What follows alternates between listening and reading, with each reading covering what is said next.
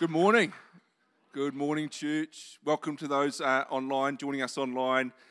Great to be in church this morning. You know, it's been pretty amazing, hasn't it? That worship and the words and just the encouragement from God and what a place to be in church. And as been said, many of us, 28 of us, went along to Elim Conference this week.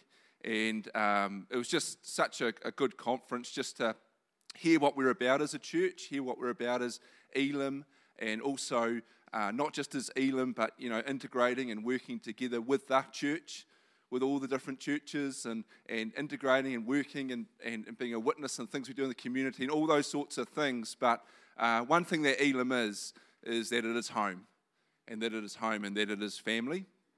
And so everybody's welcome here. Everybody's welcome in this house, and I think of a home, you know, like when you go home, you get a bit more comfortable, don't you, than being at like a guest place. So you go home, you can get in your recliner chair, you can put your footstool up, you can raid the fridge in the pantry without feeling self-conscious or awkward or anything like that. You know, it's your home. And so I just think this morning, you know, just relax like that in your spirit and your heart, your home this morning. And, you know, God wants to speak to you this morning in that place. And so I'm excited about that. So I've got a sermon, I've titled it A Different Narrative. A Different Narrative. And so before I start on the message, I'm just going to pray. And it's going to be good. Father, I just thank you for this morning. Holy Spirit, I just thank you that you're here. And Lord, as I've just been praying, I don't want this just to be a church service or another message in and of itself, but like I want you to really move. Like God, Holy Spirit, you really need to move upon us and your people. We really rely and depend on you, God. I just pray that you would open eyes today just to see your truth, to see your word. And I pray that all of us this morning, as we've come in, we would go out changed. We would go out revelation. We would go out, Lord God, with a changed mind, with a changed heart, from revelation of your truth, from you, Holy Spirit, speaking to us and literally, quite literally, changing our lives forever for eternity so that we can walk out free. We can walk out in your truth. We can walk out standing firm on the rock of Christ, immovable, unshakable in the faith, Lord God, steadfast and firm in your truth. So I pray, Lord God, that you'd speak to us, that you'd change our lives forever. I believe that you can do that, Holy Spirit, for every single person here. I believe that you can change our lives, Lord God, so we go out different and changed and transformed to the glory, honor, and praise of your name. Amen. Amen. Arguably, one of the greatest sporting events in the 20th century is an event called Rumble in the Jungle. Rumble in the Jungle. And the slide's about to come up. Yep, there we go. So there's this boxing fight in the 20th century, and it's called Rumble in the Jungle, and it's arguably, like I said, one of the greatest sporting events in the 20th century. And there was a heavyweight champion by the name of George Foreman, who was in his prime, who was in his 20s, and he'd knocked out champions, he'd knocked out other heavyweight champions in early rounds. He's known as probably one of the biggest hitters of all time in boxing. He was a devastating man. He was a brute of a man. And he was versing now in Ali, Muhammad Ali, whose nickname is probably many of you know as the greatest.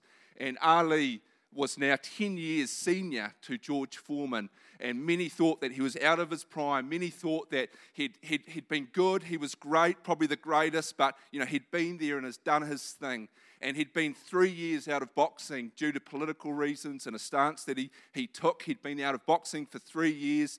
He'd just come back and fought a few fights, and so he'd come into this fight called Rumble in the Jungle, in a place in Africa next to the Congo River. The temperatures were soaring. The humidity was at 90% or so. So it was energy zapping stuff, let alone fighting in a heavyweight championship boxing match.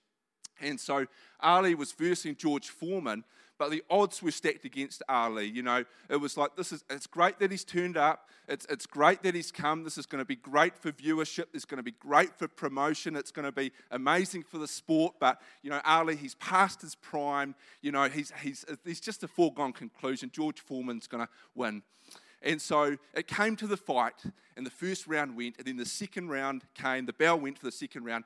Ali comes to his trainers and goes, you know what, I know I'm going to beat this guy. I know how I'm going to beat this guy.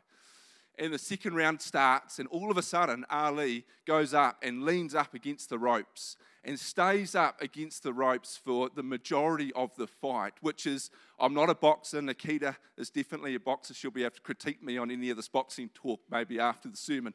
But Ali was against the ropes, and that's like the cardinal sin of boxing, isn't it? Like, you got to stay away from the ropes. Like, you just don't do that. And Ali went against the ropes, and he was literally allowing, I'm spitting everywhere too, but he's literally allowing George Foreman to come up and throw everything at Ali. Remember, like one of the biggest hitters of all time. And all Ali was doing was, you know, he was holding up his gloves, covering his head, protecting his head, but he was literally allowing this brute of a man, this devastating man, to come up and, you know, just to throw everything at him. And Ali's trainers were screaming at him, saying, get away from the ropes, get away from the ropes. The commentators were bewildered in the first round. The crowd was wondering what was going on. There was probably whispers of, yep, this is a foregone conclusion. We kind of knew this was going to happen. Ali's out of his prime. But as the rounds went on, the commentators and the spectators begin to see what was going on, begin to see perhaps Ali's strategy. And as the rounds were going on, and the opportunities that Ali got, he would, in those grapple holds and those momentary stops of play, or stops of the fight, Ali would be whispering in George's ear going, is that all you got, George? Is that all you got? They told me you could box, George. They told me you could box. And I don't know what I was doing there, maybe trying to put on an American accent or something. I don't know. You be the judge of that. But he was literally psyching him out. And as the fight went on, George Foreman's punches just became more fatigued and more tired and more tired. And the 8th round came, and Ali saw his opportunity, stepped away from George Foreman, threw a combo of punches, threw a right hand, threw another right hand, and knocked George Foreman down to the canvas and became the heavyweight champion of the world again. A boxing fight and a sporting event that's been talked about for generations and will continually, I believe, be talked about for generations, probably, as has been said, by arguably one of the greatest sporting events of the 20th century. But you've got to understand there was a different narrative. The odds were against Ali. It was like he was out of his prime. It was a foregone conclusion that he was going to lose. But a different narrative played out. A different story eventuated, a comeback story, a victorious story, an overcoming story, a story that would be celebrated for generations, a story that would be celebrated as a victorious comeback and inspire many and many. And Jeremiah 29:11 is probably one of the most famous Bible verses of all time, probably next to John 3:16. But it says this, for I know the thoughts that I think toward you, says the Lord, thoughts of peace and not of evil, to give you a future and a hope. In other translations, though, that word thoughts is used interchangeably with things like plans and intents. I know the thoughts I have toward you, says the Lord. I know the plans I have toward you. I know my intents towards you of peace and not of evil, to give you a future and a hope. But probably what was less known, I already need a drink of water. My mouth's already dry. It might stop me spitting. But what was probably less known with that verse is the context of when that was written, the context of that verse being written. So what had happened was God's chosen people were the nation of Israel, So before Christ, when Christ came and he lived and he died on the cross and he rose again, through his death and through his resurrection, he invites all to come to him, all to be saved, all to come into relationship with God. But before Christ, God had made a covenant relationship with the people of Israel. They were God's chosen people. And God's covenant relationship would be that he would be their God and that Israel would be his people. And as long as they worship God, as long as they put Him first, as long as they did that and therefore followed His laws and His decrees and His statutes, then God says that I'll bless my people, I'll bless the lineage of Abraham, Isaac, and Jacob, the lineage of the Israelites. I will give you land, I'll protect you, I'll be with you. But what happened was the Israelite people, in terms of a people, the majority of people actually turned away from God. They turned to false idols, they turned to other gods, false gods, they turned to other practices and things. And in turning away their heart of worship, subsequently what followed was that they stopped following the laws and decrees of God. Because whatever you worship, whatever you follow, wherever your heart's at will come out of your life is what you'll do. And so they lived a life that was far away from God. They lived away from God's laws and decrees. And right throughout the book of Jeremiah, there was prophecies that came through Jeremiah, perhaps through other prophets as well. But throughout that book, it said, look, you're going to go into exile. You're going to be exiled. You're going to be taken into a captive by a nation that you don't know, into a land that you don't know. You're going to go into exile.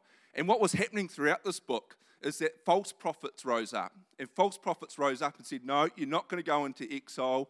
You're going to have peace. You're going to have comfort. Things are going to be all good. And the thing about that, it's really serious, because before Christ, before the Holy Spirit comes and it can dwell in us as believers and speak to us and we can hear from Him, before that, the prophets of the day were like the messenger of God. Like they had the messenger of God. It was as good as God speaking. Like they were like a representative of God to the people. Like they had the oracles and the message of God.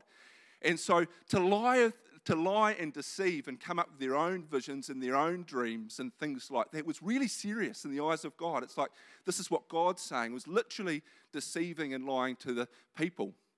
And so this was all going on. And then in that scripture, we put that scripture back up there, it would be awesome, Jeremiah 29:11.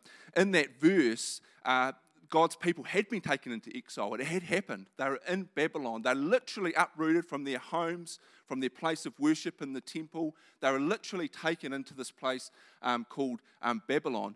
And even in Babylon, false prophets arose saying, look, I know, yep, we are in exile. It has happened, but we're not going to be here for long. We're going to return really, really shortly. So in response to that, Jeremiah writes this letter, and it's basically like, guys, I need to tell you straight.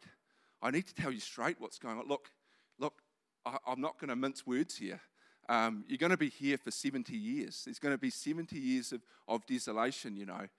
That you're going to be here for 70 years, but I will perform my good word, and after 70 years, I'll bring you back to Jerusalem. I'll bring you back to your homeland. I'll bring you back to that. I'll perform my good word.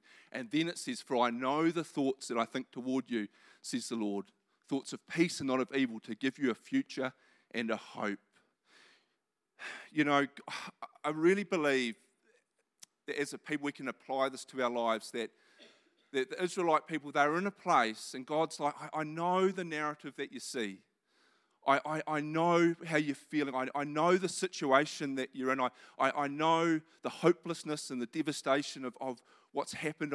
I know what you see. I know what you're feeling. I know the situation that you're in. But I don't want you to get mixed up with the situation that you're in. I don't want to get mixed up with the way that you're feeling and what you're seeing. I need you to know the thoughts that I have towards you, says the Lord. I need you to know they're of peace, that they're not of evil, to give you a future and a hope. I need you to know my promises. I need you to know my word. I don't want you to get mixed up by your current situation and what you're in now. I don't want you to get confused and I don't want you to get distorted and discouraged and disheartened by the situation and by what you see and what you're feeling. I need you to know my word. I need you to realize that I'm still your God, that I'm still for you, not against you, that my covenant relationship is still for you, that I know the plans I have for you. I know the purpose I have for you. I know the intent that I have for you. I need you to know my word.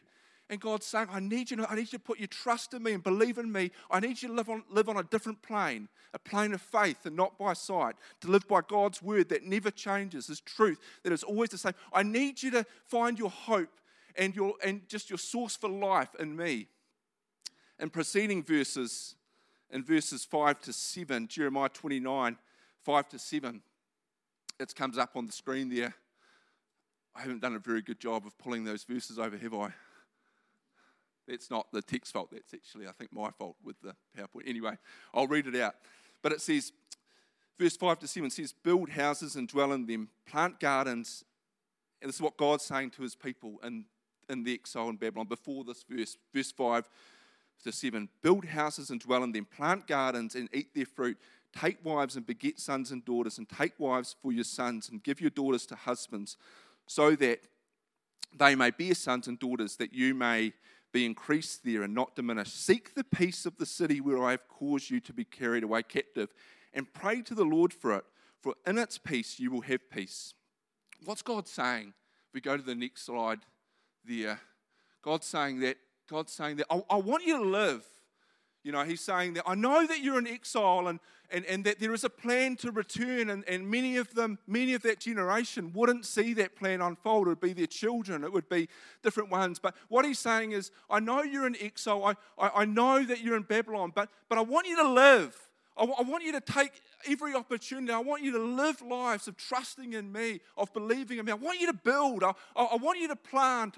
I want you to marry and be given a marriage. I want your sons and your daughters to be married and given a marriage. I want you to pray for the spiritual atmosphere and change the spiritual atmosphere of that place, of the Babylonian people. I want you to take authority of the spiritual atmosphere of that place. I want you to pray into it and see my kingdom come and will be done. I want you to live. And, you know, in our situations, in our time, that sometimes we look at the promises of God and look at that, and that in-between phase before we see the fruit of it, before we see maybe the results of the promises of God, before we actually see it, before we feel it, before we experience it. God wants us to live by faith and not by. He wants us to live trusting in Him and believing. He wants us to live now. That's so prophetic, that's so online with what Amber was sharing before about. He wants us to say yes now. He wants us to believe. He wants us to live now. He wants us to trust in Him now, because He's doing an amazing work within us. He's doing an amazing work through us, no matter what you see, no matter what you feel, no matter what situation or circumstance that you're in. God wants you to live by faith now. He wants you to trust in Him now. He wants you to live life to the full now. He wants you to live a full life. Take the most of every opportunity. Live for Him. He wants you to live no matter what's going on in your life, no matter where you find yourself, no matter what your past has been like, no matter how you're feeling, what you see. He wants you to live because you can trust in Him and you can believe in Him. He wants you to live by faith. With the Babylonians, I think, you know, what a witness it would be. What a witness it would be to the Babylonians with the Israelite people doing that. They'd be like, what? Like, I thought these jokers, I thought they were down and out. Like, they've lost everything. Like, and after that verse, not many years later, actually Jerusalem was destroyed. Their homeland was destroyed.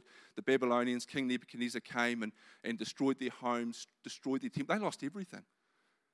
And I think the Babylonians would be like, you know, they've lost everything. You know, they're in captivity to us. They're in a land they don't know, and they're under our rule. Where are they getting their hope from? You know, where are they getting their inspiration from to live? You know, where or whom is that coming from? And the answer is God, you know, the God of Abraham, Isaac, and Jacob, and the God that they put their faith and trust in. That's where our hope comes from. That's where life, hope, and purpose comes from. That's where, not from our situations, not from how we feel, not from what we see, but our life and our hope and our purpose and our reason for living comes from God, comes from Him. He never changes. He's the same yesterday, today, and forever. We've got an eternal hope.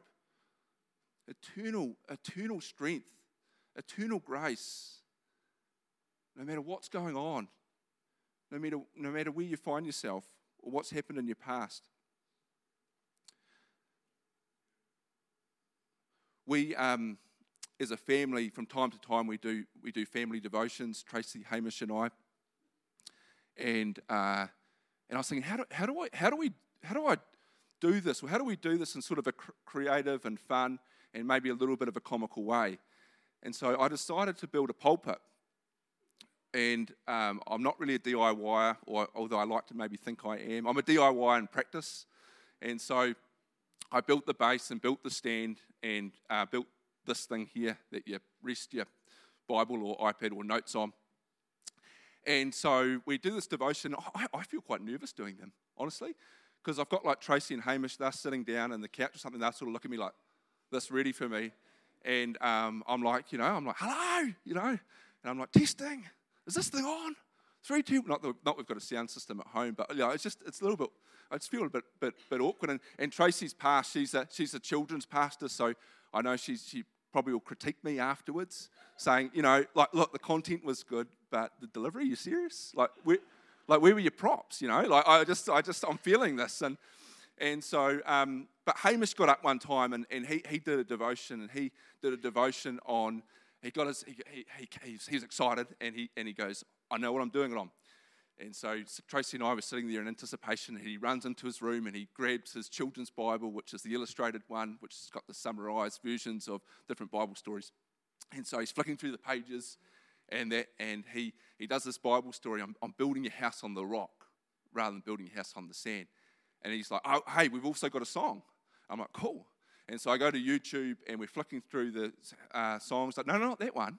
And yeah, that one. And I went to play it, and he's like, whoa, hey, who's leading this thing? He didn't say that, but and and he's like, whoa, and then he shared the devotion about building your house on the rock rather than building a house on the sand. In other words, if I can summarize, when we build our house, when we build our lives on the truth of the Word of God, when we do the Word of God, when we build our lives on Christ, we are unshakable, we are immovable. Whatever storm comes, whatever winds come, whatever the elements are, whatever the variables are, we build our lives on the one who's the same yesterday, today, and forever, the one who is fixed, the one who is the great I am, the one who we can put our lives and our trust in. I just get so excited about that.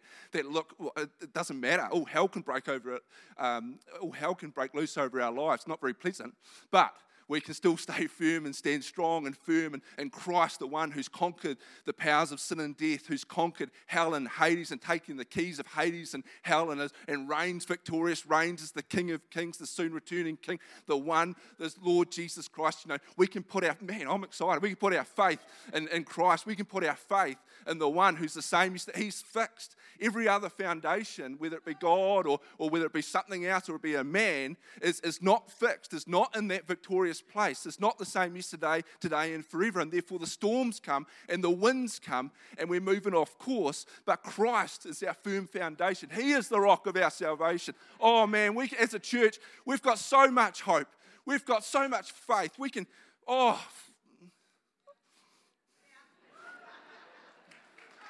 good, eh? So good.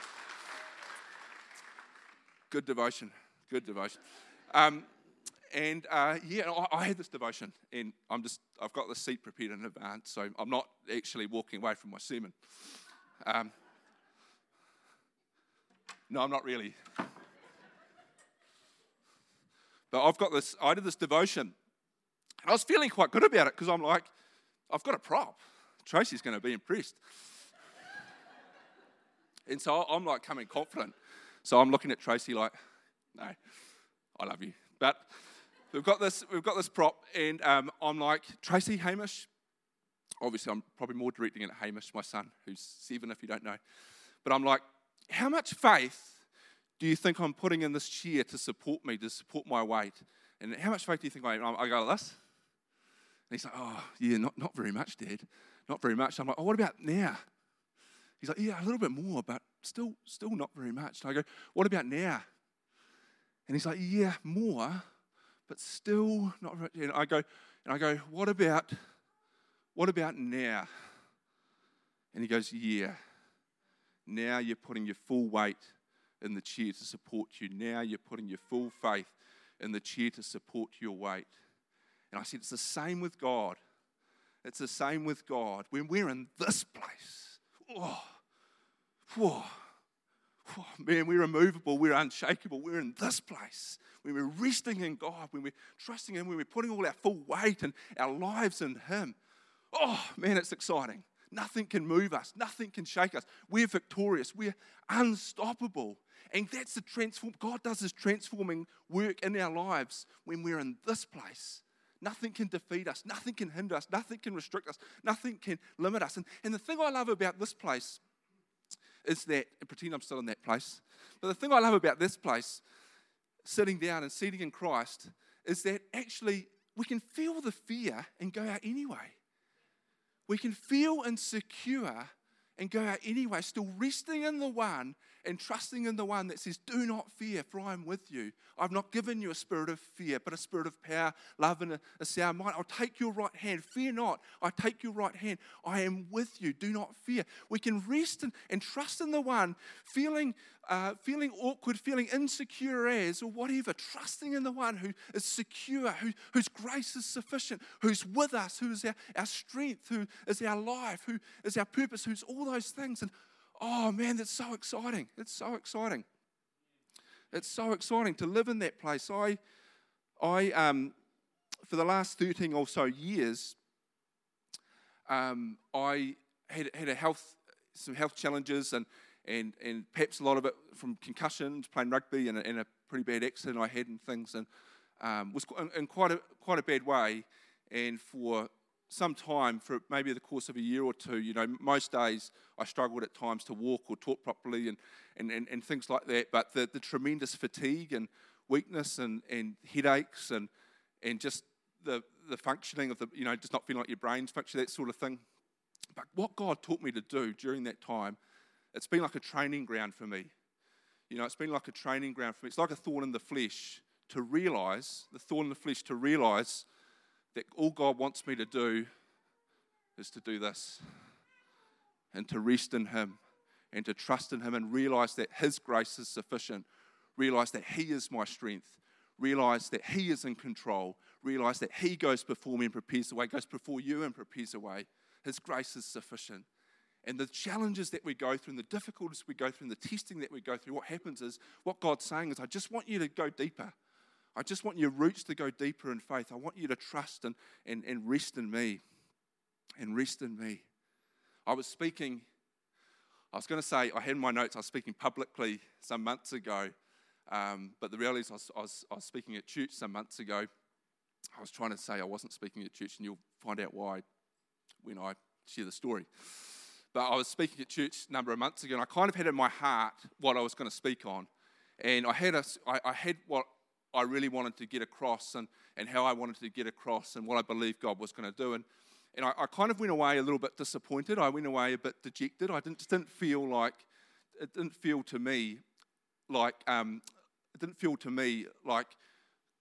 what I had in my heart, what I had in my spirit came across. And I went away really disappointed. And I went home and I was looking after Hamish. Tracy was running Growth Track.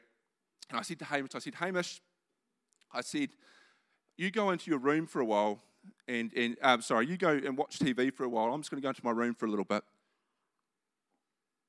And I went away kind of with the intention to kind of pray and catch my thoughts and clear my thoughts and that sort of thing. But really I went into my room and I just sort of moped. I just lay on my bed and that. And I felt, and I've only felt this maybe a handful of times, but I felt the chastisement of God come upon me, Him speak to me.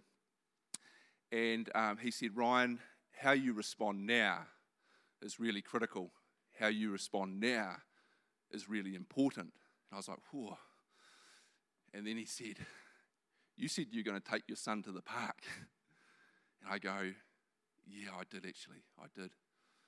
And so I took my son to the park. I went to the park, still with the pit in my stomach, still feeling disappointed, still feeling insecure, maybe a bit guilty, those sorts of things, still having that, but going out in the one who says His grace is sufficient, going out in the one who says that He does a good work in us and He promises to complete it, that He won't stop working until He completes that good work in us.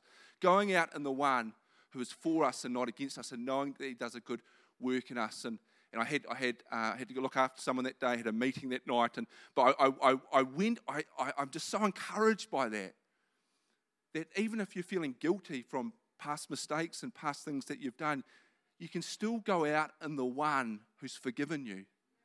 Go out in the one who has healed and redeemed you and made you whole. And the awesome thing about that is, I love it. It's like a bit of a life hack. Like you can go out still feeling guilty and still walking guilty, but trusting in the one who's already forgiven you who's already healed you when you ask for forgiveness, when you repent and turn to him. That's all you need to do. The feelings might catch up. Hopefully they catch up sooner than later, but you can live by faith and not by sight. I had this picture. Of, and I suppose I imagined it, but I had this picture of God with his angels in heaven. And God was there, and I just sort of imagining, I didn't have a clear vision or anything, but I just imagined this picture. And God the Father's in heaven, and he's got his angels with him, and he's got Michael and Gabriel with him, and they're playing on the harp. And God says to Michael and Gabriel, he says, look, just put down your harp for a minute. Look, I appreciate it all, but just put down your harp for a minute and hush for a minute and just come over here. Just come over here. Just come over here. And God says to the angels, he says, look at my son. Look at my daughter. Look at what they're going through. Look at their situation. Look at their past. Look at how they're feeling right now. Look at the difficulties that they're facing. Look at how they're still feeling fear or insecure. Look at them. And then God says, but look at how they trust me. Look at how they put their faith in me. Look at how they believe in me. Look at them. Just look at them. Look at the way that they trust me. Look at the way that they put their faith in my word. Look at them. And he's so pleased. Jesus marveled at faith on earth. The centurion's faith, the centurion, I think it was his sick daughter. He basically said to Jesus, don't worry about coming under my house. You just say the word. You just, at your word, let it be done. And Jesus was like, whoa, you see, this guy's for real. This guy's serious. Like he was blown away by the author and finisher. God can still marvel at our faith today. God is pleased with us when we do this. When we rest in the one and trust in the one and depend on the one whose grace is sufficient and walk out, perhaps still feeling the fear, perhaps still the circumstances and the situation still there, but believing in the one whose grace is sufficient, who's with us and for us. I'll just get the team to come back.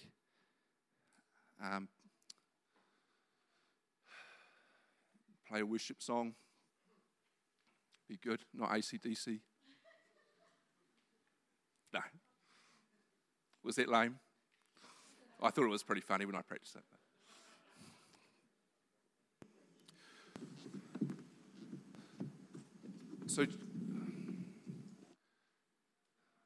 So just as we are coming to a close of this part of the service, I was just praying, God, how do you want to finish this?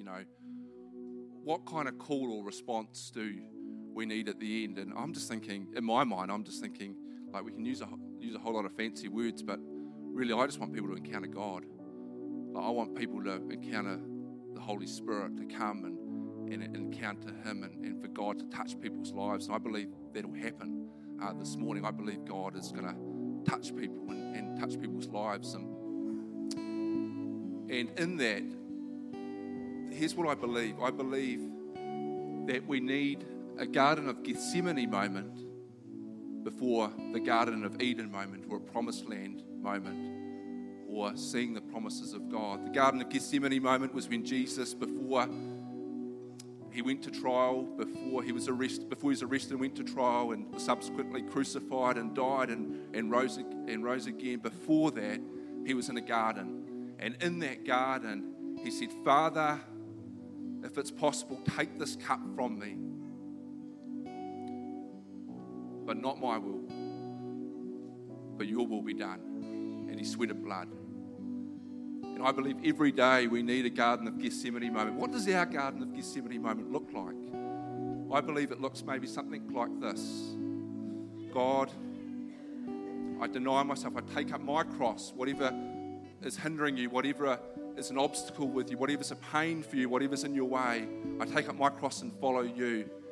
And no matter what, this day, today, in this moment, no matter what I feel, no matter what I see, no matter what my situation, no matter what my past, no matter what's been said about me, no matter what others say or do or think or feel or their motivations, intentions, judgments, attitudes are towards me, no matter what happens, no matter what I go through, I choose to trust in you. I choose to rest in you. I choose for my soul to come to that place of trusting and depending and putting my rest and weight on you. And in that, I choose for you to do whatever you want to do in and through me, wherever you want to lead me, wherever you want me to go.